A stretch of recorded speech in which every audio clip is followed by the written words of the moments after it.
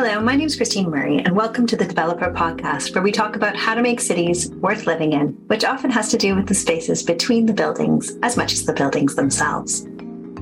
Today, I'm speaking to Linda Teal from White Architecture.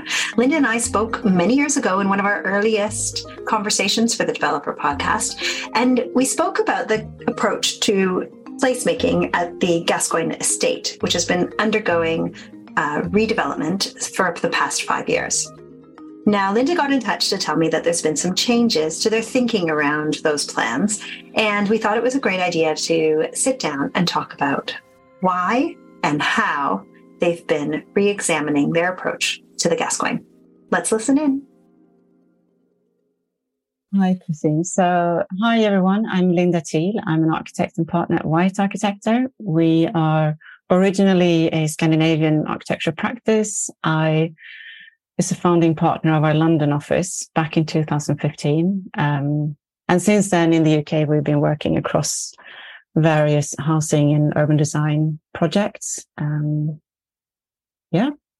we talked actually back in 2018 for one of the very first episodes of The Developer.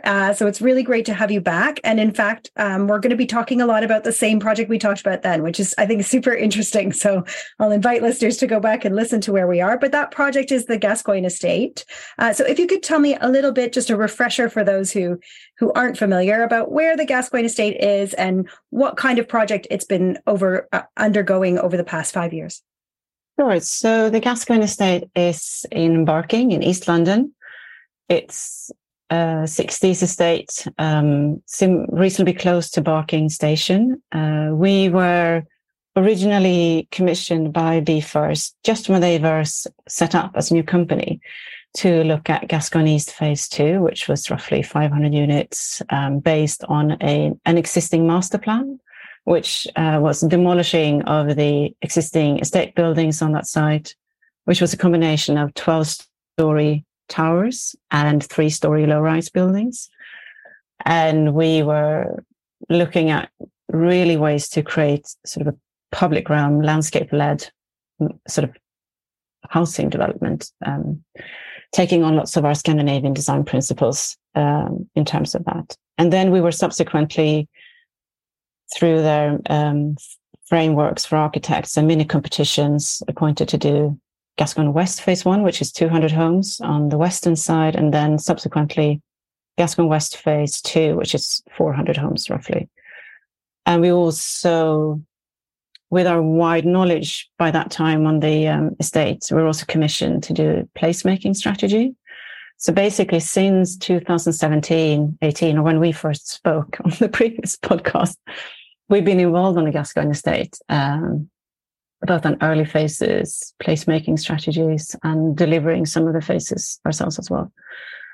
So if you take us back to the place as it was when you first did your site visits, when you first started to engage with the Gascoigne estate, what was it like in terms of its placemaking as a place?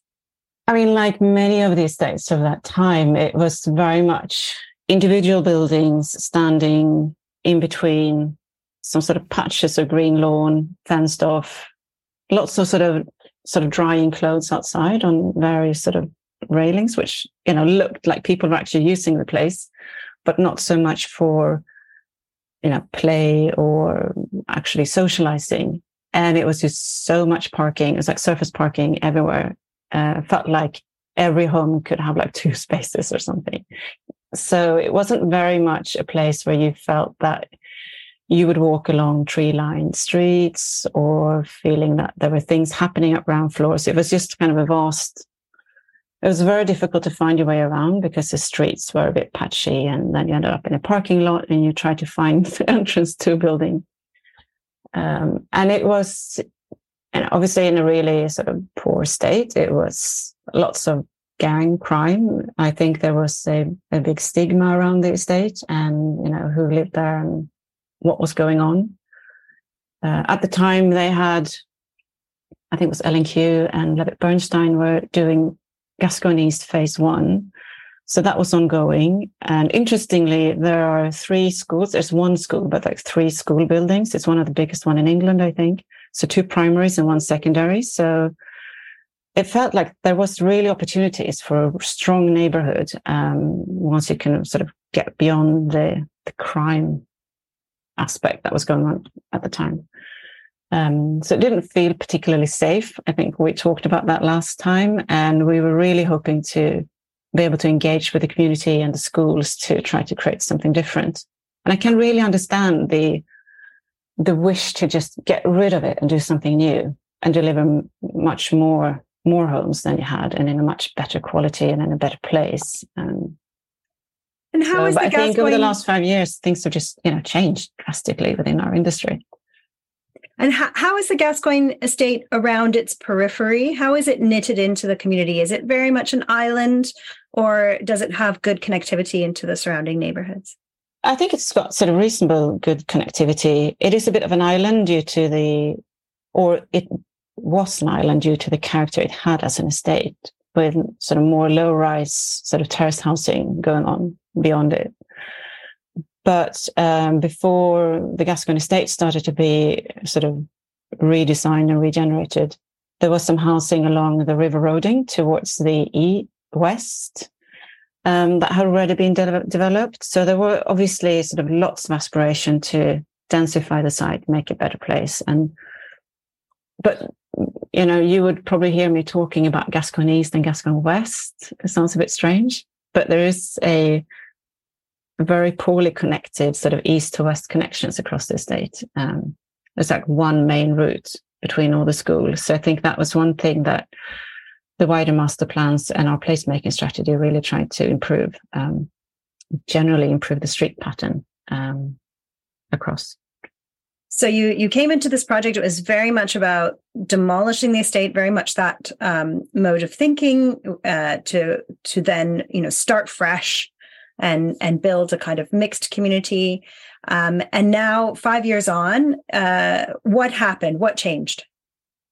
This particular conversation about taking on a retrofit approach to this place started with me and a colleague, Gareth Atkinson from Civic Engineers. We were down at the Footprint conference last summer, and everything was about retrofit. And obviously, both of our companies, them as structural engineers and us as architects, the majority of our work coming in was more focused on retrofit. And we knew that some of the last phases within the current master plans were going to come forward on Gascoigne. And we said, what if there was a different approach to this? Instead of full-on demolition and new construction, is there another way to go? Is there a way where we could go full-on retrofit, save huge amounts of, embodied carbon, improve energy use, lower energy bills for residents? Is there a way where we can actually keep the residents and tenants within their home once this is done, so we don't have to break up the community and families and all the children going to these really great schools on the estate?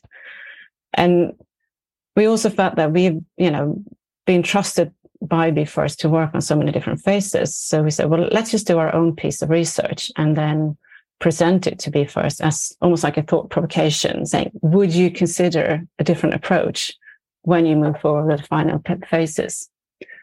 So that was basically the starting point, a crossover of giving something back, knowing the estate and all the different phases. We had lots of information on the previously demolished buildings, on some of our early phases, and also, have a strong connection to the place and the community. And this wasn't kind of a paid piece of research. You felt that they weren't in a position where they would commission you to kind of rethink everything. No, I think, obviously being very much aware of, limits to cost and being sort of a local authority, we just felt that, well, we let's just do it on our own, as our own research and present it to them. So it wasn't commissioned. We presented a few times to the Be First design team. And then subsequently, we had a roundtable conversation with housing associations and some other local authorities as well, trying to have that conversation about, is there a different approach, and what are the challenges or benefits, or who else is doing something like this? Just trying to sort of boost that conversation. And were you inspired by any projects in particular that had already started to take a more retrofit or blended approach to estate regeneration? I think we mainly looked at other European precedents of projects where it feels like across France or Northern Europe, generally, there were more examples in France, Netherlands, and in Germany, of course, where this has been done. Not so much perhaps in the UK. It might be something about the VAT on, the whole VAT conversation in terms of financial challenges. But I think, so it was more in terms of the technical aspects of what do we do with these buildings, and how do we learn to love these buildings in a way, and how can we work with them? And then more from our general sort of placemaking landscape perspective, how do we,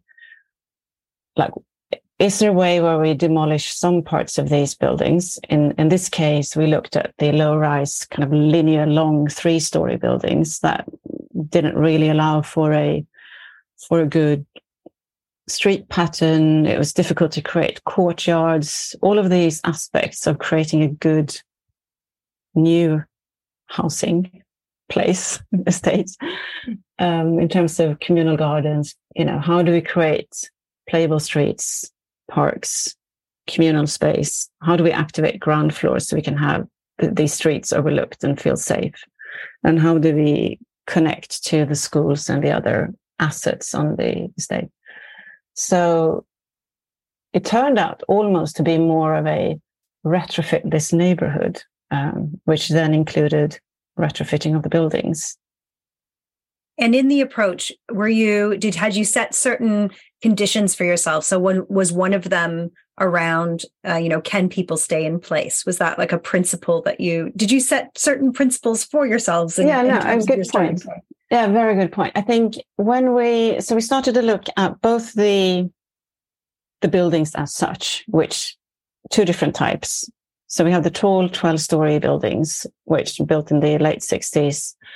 So we started to look at whether basically, what does it take if we want to meet the current space standards? How much do we need to strip it down to the bare bones of slabs and columns? And what are the load-bearing walls? Can we add second stairs, more risers, all of these things? Like, how could we bring these towers up to, a new build space standards and similar qualities? And interestingly, none of the existing buildings on the estate have balconies. So that was kind of an easy thing. Say, okay, we need to obviously work with a fabric, add balconies, make sure that they're better insulated. And then sort of, how do we bring the kitchens and bathrooms and, all the space standards up to current regs? And would that also allow us to potentially slot in like bathroom pods and other MMC elements that we work with on any other new build? So that was one sort of really deep, not even deep retrofit, but like total transformation, just keeping the structure, basically. On the other hand, well, what does it take to just sort of boost these, make these homes better, like renovate them, new bathrooms, kitchens, still add balconies would be a huge benefit, and look at the fabric to better the energy performance. And the towers are really they've got really good bones, if you would say, because they're H-shaped. So there were actually gaps where we could add additional risers and second stairs. So we really wanted to try to, by which means can we bring this up to, some standard that feels as safe and good as a new build.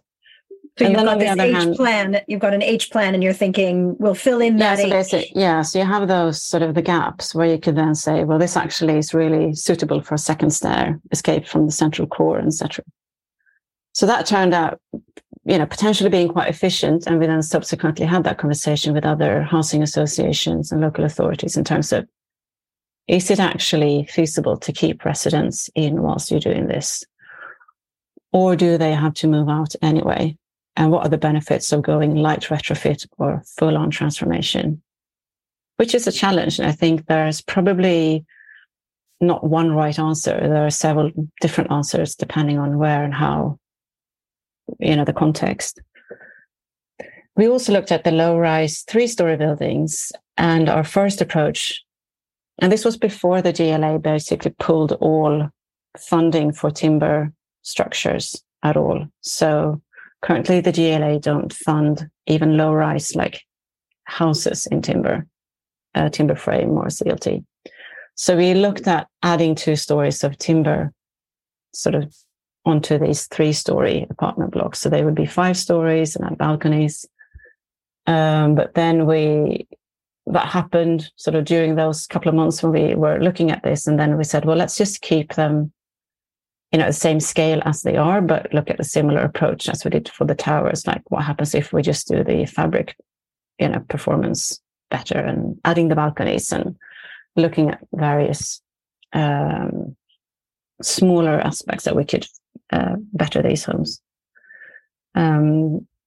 And as we were doing this, we were then trying to find other aspects of looking at, and we had lots of conversations about, do we need to just stop building anything new now to be able to just kind of try to meet the whole global warming sort of cap and not sort of add on to that? And how can we, how low can our embodied footprint be? And is this the route we need to take until we in 10 or 20 years actually have new legislation and other ways of building buildings? So we also started to look, and this was civic engineers, obviously they do civils and structures. So they said there's actually a lot of embodied carbon in all the servicing and infrastructure under our roads here. So why don't we also really review the street pattern and see what we can keep and how we can use what we have as much as possible, whilst not sort of stepping away from creating a really good place in terms of parks and play and communal courtyards. So one thing that almost started as being a really deep research on how much embodied carbon can we save, sort of become this much wider holistic approach to, how do we deal with all of these buildings that we already have in these places, and how can we make them better, whilst also making it reasonably equitable, going back to a conversation about what is a retrofitted home and what is a new built home, and how do we boost these numbers. So the brief with the new master plan was actually to, within this particular phase that we looked at, was to deliver 800 homes. There is currently 400, so it's basically doubling the density from what there was. And bearing in mind, we kept 4 towers, sort of demolished parts of the low rise just to be able to create those sort of courtyards and parks. It was also, we needed to add a lot of new build infill to this. And what type of buildings do you fill in with in between? And how do then tenants or residents, look at these different homes? Is a new build better than my retrofitted one? Or I love my home, I love this building, even if it might look crap from the start, but I actually want to stay in my home. And therefore it's the best, thing that I would wish for. So it was like the alternative is moving away, or again, you're saying some of these towers, presumably once you've wrapped them with new balconies and etc., they are effectively quite almost new. Yeah, you basically just kept the structure, and then everything else is new. I think that's also a really interesting conversation. So we were revisiting Gascoigne West Phase 1, which is 200 homes that was actually delivered and handed over, and residents moved in as one of the first phases, although we had worked on other phases for a longer time, but they were bigger. And at the time, so lots of the residents on the existing buildings that were demolished on West Phase 1 had right to return. None of them wanted to return. They all went for other places in the borough. Everyone wants to move to Becontree Estate in Gascoigne, which is houses, not. But interestingly, for the later phases, so for West Phase 2 and East Phase 2, those residents that have the right to return have now applied to a right to return, because they can see, now they can kind of see the proof of what we first are delivering across the estate. So I think there will be much more demand for the right to return rather than not. So in terms of that, also, if you're able to either be allocated within the wider estate to be able to stay with your family and your friends, and then return to your actual building where you used to live, or whether it's somewhere else within the estate. Is there a difference between where the residents ended up? You said that some of them prefer Becontree because they had a house. Well, did those run out and then they were dispersed to other housing? Is it for sure that they want to return to there, or does it depend on where they've ended up? That's a good point. I mean, I don't have all the details, but I think that was one of the things that, has become much clearer to the people within Be First and Reside that are dealing with the right to return and the counting process and the right to return process, is that there's actually been a much more demand to return. I think there's also, it really wasn't great way back like 5-10 years ago, but it has become a much nicer place. And I think people see that. And it's actually in a great location. You're so close to Barking Station. You're so well connected. And you're still sort of close to the River Roding and, other sort of bigger green areas. So hopefully, that's a sort of a good mark in the books for being able to create something that's good. I mean, it sounds like a super brave thing to do as well, to kind of say, okay, we've got a couple phases left. Why don't we rethink everything that we're doing and actually, kind of go forward and say, what if this approach, could be, completely, turned on its head? What was the reception from Be First when you came to them and said, we thought these last phases are coming forward. What about taking an entirely different approach? Was that kind of a surprise to them, or what was the immediate feedback or reaction?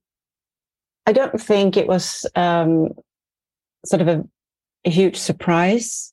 I think we've been sort of nudging them along sort of the last 2-3 years at least. Like, is this really the right way to go? Is there absolutely no benefit of keeping anything of what's currently here? So I don't think it wasn't a total surprise. I think maybe they were surprised that we were able to take sort of that combined infill retrofit approach, focusing on the place. I don't think they had expected us to be able to show that we can deliver 800 homes on this site whilst keeping quite a lot. I don't think no one had sort of seen that one coming. We didn't even know when we started. We were like, this might not even work. We might get to 500 or 600 homes, but really sort of pushing that to see how far we could get. I think that was a surprise to all of us. I think, they did say, it's come at a good time. We will throw this into our appraisal mix whilst we're looking at these later phases. So, to me, I think even if, which you're currently doing, so I don't know which route it will take, but I think even if it might not come forward on the Gascoigne estate, I think it does show that local authorities and housing associations or any developer basically need to properly assess, really properly assess a retrofit approach whilst boosting the numbers that they always want to do or need to do, instead of just dismissing it before having tried it. I found it really interesting, this idea about, wait a minute, let's look under the, let's get the carbon savings for the services. Let's look at reusing as much as possible under the ground as well as above. In terms of the, addition of the second stairs, and when you were looking at, those kinds of measures around the existing, were you satisfied with where you got to in terms of, what you could, how you could upgrade these?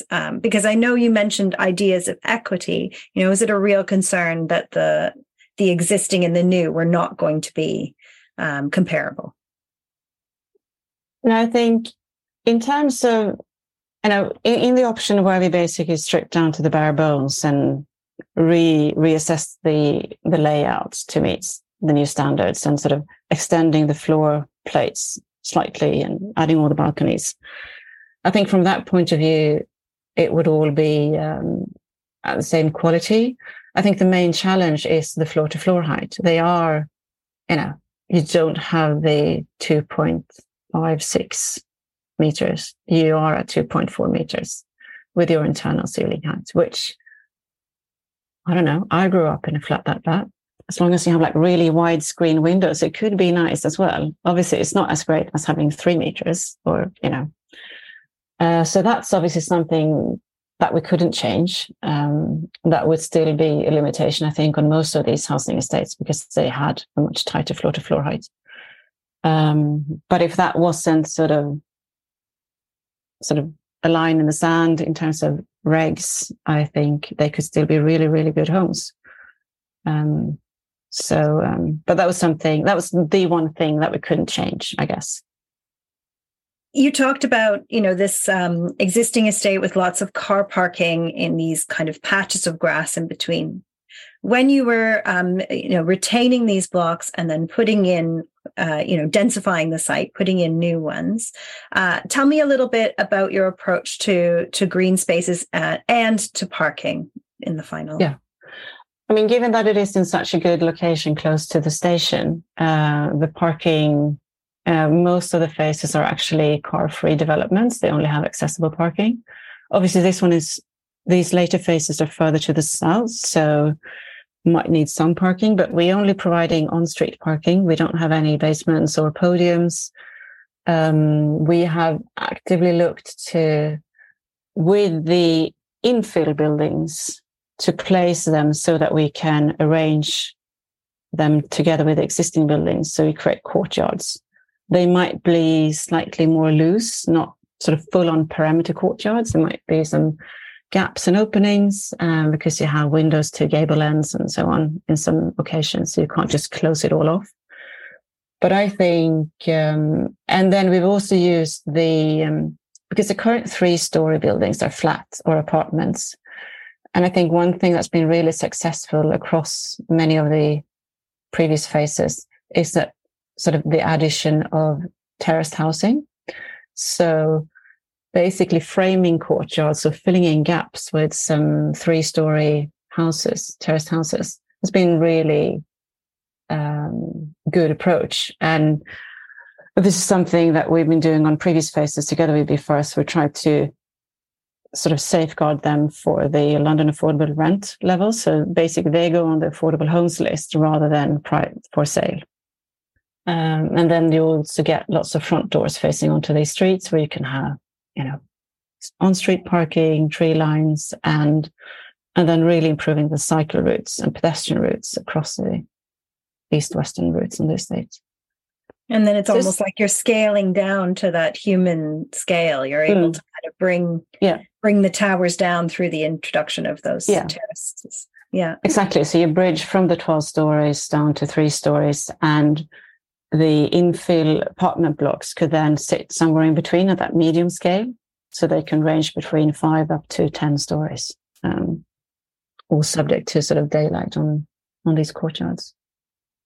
So we've talked about carbon savings, but I guess that question remains around cost savings. I would assume that retaining, structure is a significant cost saving, but where do you think this ends in terms of comparative? Are you spending the same amount of money but spending it differently, or is it more expensive because of the trickiness of retaining people in place, but then you don't have the social and economic difficulty of displacement? I mean, you're spot on, as always. I think those are the challenging questions. I think, from my point of view, I think the aspiration to build cheaper, bring down the construction cost is obviously always a matter when you're delivering affordable homes, because it is critical to actually make it affordable. However, when you take on a retrofit approach, I don't think we can just assume that it's going to be cheaper because we retain some parts of the building. It has, ongoing projects and previous projects show that it's probably the same cost It might even cost a little bit more because it is tricky you have to do more surveys. You just you don't really know what you're going to find. So there's an element of unknown. That's always risk. So that's going to cost. And I think although you have the wider benefits of retaining, a strong community and residents in place, and you don't have to deal with the decanting process, it is also more expensive for contractors to go into a home where people actually live because they got limited, restricted hours. Maybe they can't go into all rooms at the same time. So it is more difficult to do retrofit. And maybe that's something that we have to accept, but not shy away from if we want to try to change the industry to actually be able to deliver these hybrid solutions of new build and retention, I think. A lot of these estates are as a result of, some of them are, I should say, some of them are results of kind of post-war building, but some of them are a result of previous slum clearances. So, where they demolish terraced streets and then build towers and then demolish the towers to build terraces. And it starts to feel like a level of intergenerational trauma of displacement that does feel, political and social more than pragmatic. And I guess I'm wondering whether, there is the environmental reason, might have sparked the initial conversation, but how much do you think we're kind of stuck in that mode of thinking where if there's a slum, you pull it up like weeds and do something and start again? That's also a really good question, and something that we're challenged with all the time, in terms of it might not be absolutely no problem with the actual buildings, but there's some social aspects within, various places that are really challenging. And I think there is, you can see in some local authorities or in some cities even where you have a really strong leadership politically in terms of what they want to change and how they want things to, come forward. There is less focus on wiping things out and building new. I think sometimes we place too much trust in new construction or like creating a new place. I think there are some really good things about, aspects that the sort of in a London context, where not everything is in London, but where the GLA are having a focus on social value, equity and diversity, and actually a lot of our bids, whether they're for private developers or local authorities or housing associations, do involve much more about, added social value, work with the communities, sort of mirror the community in the place where you're working, and build on the good aspects. So I think there are, it's really interesting. We at White in Sweden, we've had social anthropologists within our teams over the last 10, 15 years. And I think it just shows how broad our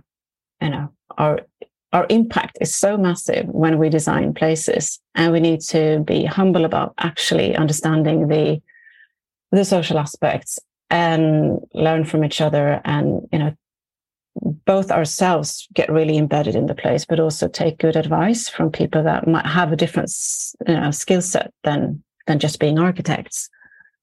It's all about people in the end, and if we don't design for people, if we get too focused on, I think that's what we're trying to say. Someone asked me, so what is the Scandinavian approach to this? I'm not saying it's particularly Scandinavian as such, but I think what we do is really look at what is good, is this a good place for people and families? And might not always be the main focus is the buildings. The buildings are like a backdrop for something really great to happen. And always sort of reclaiming back sort of to what is the place, and is the landscape doing its job, and does it feel safe? And I think it might be that, I guess one of the Scandinavian aspects of that might be that a lot of us have actually grown up in apartment blocks. We're not like always wanting to to live in a house. And a lot of people actually, grown up in town centers and cities and, trying to figure out how that's work when you have a lot of people together in one place, what's actually needed of the public realm, and how you learn to share the sharing aspect of that. Well, I don't know how many new projects are sent across, and the towers are all luxury developments now. So apparently, it's kind of like there really is, a bit of a blindness where, many of these towers that are on estates have amazing views, and some of them have not been well maintained.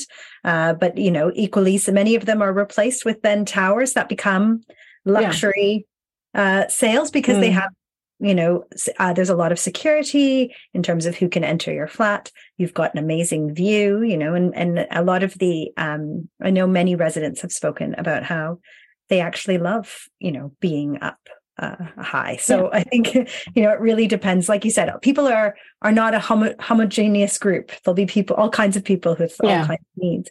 But on that, I guess that there's that question around trust. You mentioned people place a lot of trust in new construction, but I imagine there's a lot of mistrust as well through the history of estate regeneration. And I guess, what do you feel about this approach? Is this like another test of it really, is to go into those communities and really answer some of those questions you have around, what would it mean for them to stay and live in a construction zone, but actually end up with an upgraded fabric to their building, or, to move into a newer part of the estate? And, what do these, what are the many different approaches? Because I have a feeling it will be very individual in terms of the response to that. Mm.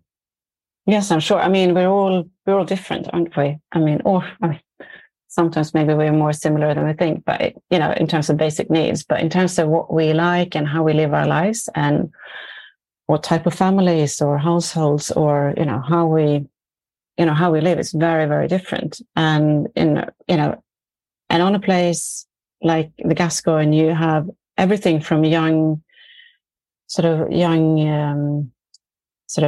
academics, that moved out there because it's slightly cheaper than central London, but still well connected. And you have key workers that work odd hours and just they need their car to get to and from work. Or you have large families, so you have intergenerational families. You have like all types of constellations living in these homes. And it's really, really, I remember sort of very early on when we worked on some of these projects, and I was with my daughter down central London, sort of Oxford Street.